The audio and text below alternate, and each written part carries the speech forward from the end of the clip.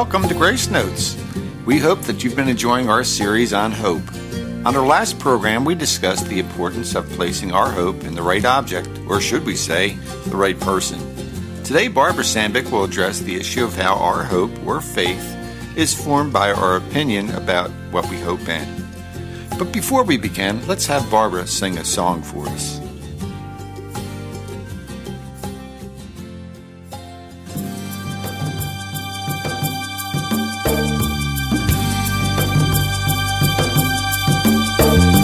Sing to the Lord, you saints of His. Sing to His holy name. Sing to the Lord, you saints of His. Sing praise to His holy name. His anger lasts but for a moment. Sing to His holy name. His favor is for a lifetime. Sing praise to His holy name. Sing to the Lord, you saints of His. Sing to His holy name. Sing to the Lord, you saints of His. Sing praise to His holy name. Praise the Lord. Sing of joy unto the Lord. Sing and sing His love proclaim. Sing praise to His holy name. Tears may remain through the evening. Sing to His holy name. But joy comes again in the morning. Sing praise to His holy name. Sing to the Lord, you saints of His. Sing to His holy name. Sing to the Lord, you saints of His. Sing praise to His holy name. Hallelujah, hallelujah, hallelujah, hallelujah, hallelujah. Sing praise to His holy name.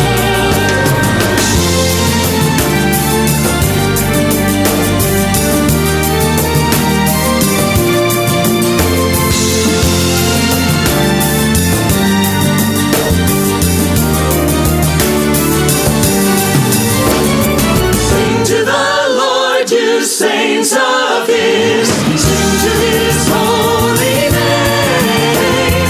Sing to the Lord, you saints of His. Sing praise to His holy name. Sing to the Lord, you saints of His. Sing to His holy name. Sing to the Lord, you saints of His. Sing praise to His holy name. Na na na na na na na na na na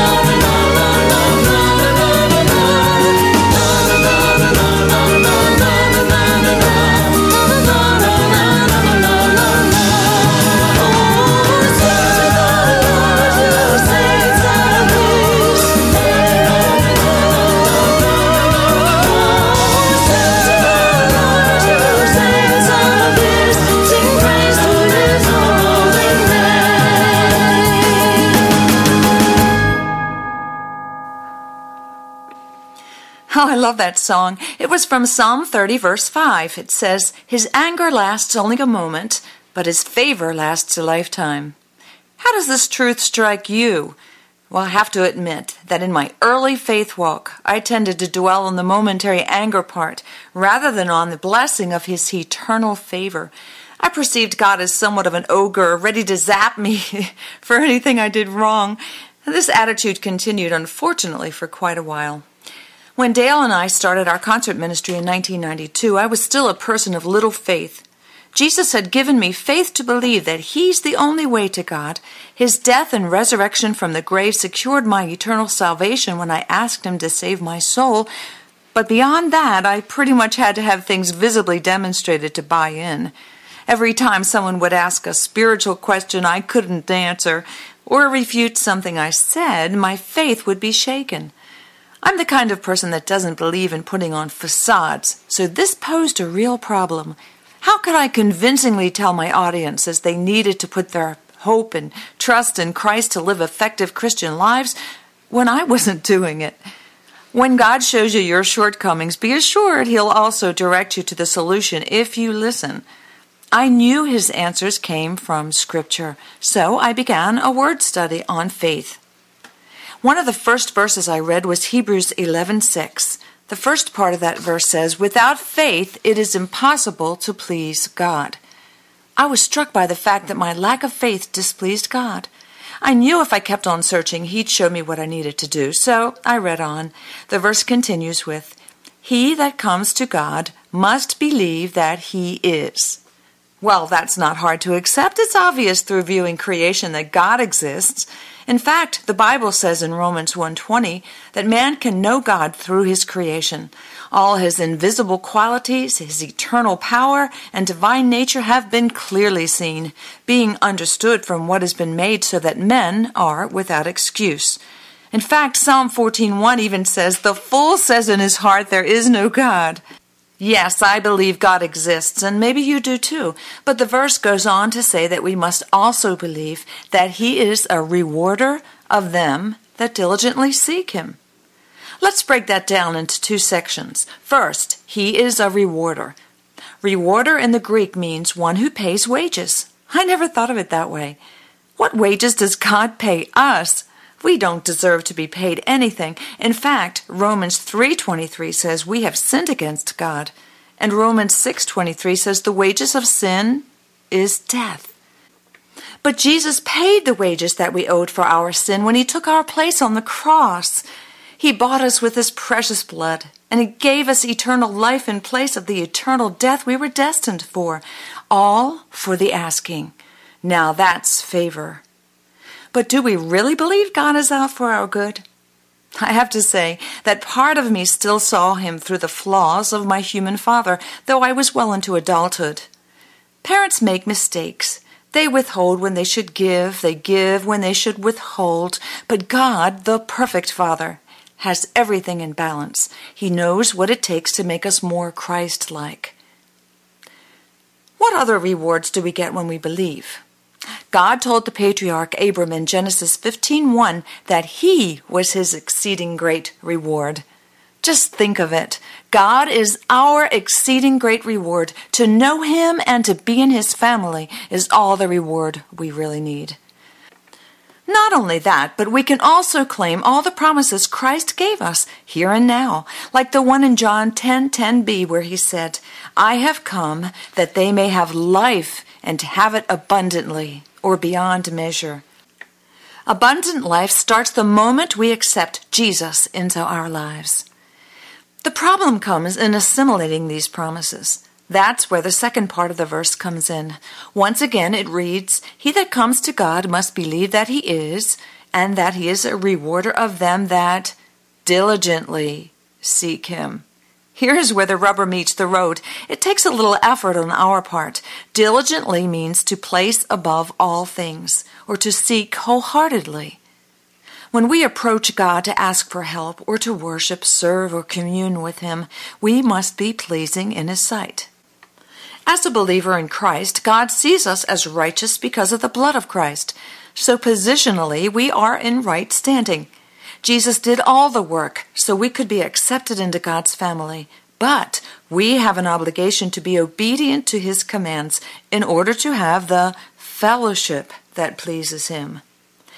It takes time to search for something, but if we don't see it of value, we won't make the effort. How important is it to us that we please God?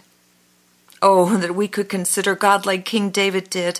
He wrote in Psalm 27:4, "One thing I ask of the Lord, this is what I seek, that I may dwell in the house of the Lord all the days of my life, to gaze upon the beauty of the Lord and to seek Him in His temple." At one point in his life, King David was in the wilderness of Judah. He was both hungry and in great distress, yet he placed God above all meat and drink. He wrote in Psalm 63:1 and 2, "O God, you are my God. Earnestly I seek you. My soul thirsts for you. My body longs for you in a dry and weary land where there is no water. I have seen you in the sanctuary and beheld your power and your glory. David experienced exceeding great pleasure in the presence of the Lord, so he sought it with his whole heart. Not spending time with the Lord caused him great suffering of both body and soul. There are treasures awaiting us when we diligently seek the Lord and spend time in silence listening for him to speak. Somehow our own words will seem trite when we hear his very voice. Father, may we, like David, choose to seek your face above all else. Quiet our hearts within us. Help us to focus on you, to receive the reward of knowing you better. We're listening now. I'm finding myself at a loss for words, and the funny thing is, it's okay. The last thing I need is to be heard, but to hear what you would say. Word of God, speak. Would you pour down like rain, washing my eyes to see your majesty, to be still and know that you're in this place. Please let me stay and rest in your holiness. Word of God, speak.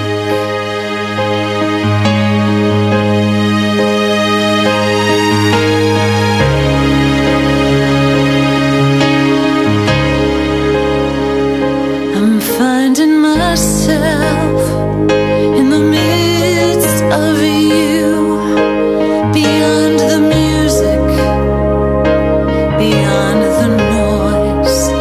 All that I need is to be with you, and in the quiet to hear your voice. Word of God, speak. Would you pour down like rain, washing my eyes to see your majesty, to be still and know that you're in this place. Please let me stay and rest in your holiness. Word of God, speak. Would you pour down like rain, washing my eyes to see your majesty, to be still and know that you're in this place. Please let me stay and rest in your holiness.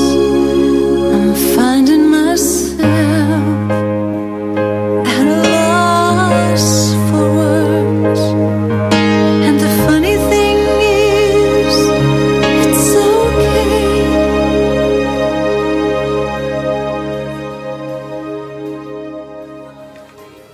Are you blessed through the ministry of Grace Notes? If so, why not consider sending us a letter and perhaps a contribution to help keep this program on the air? Contact us through Sandbek Ministries, P.O. Box 581, Fallston, Maryland 21047, or email us through our website at www.gracenotesradio.com. Join us on our next program. Until then, let your Grace Notes be a song of praise.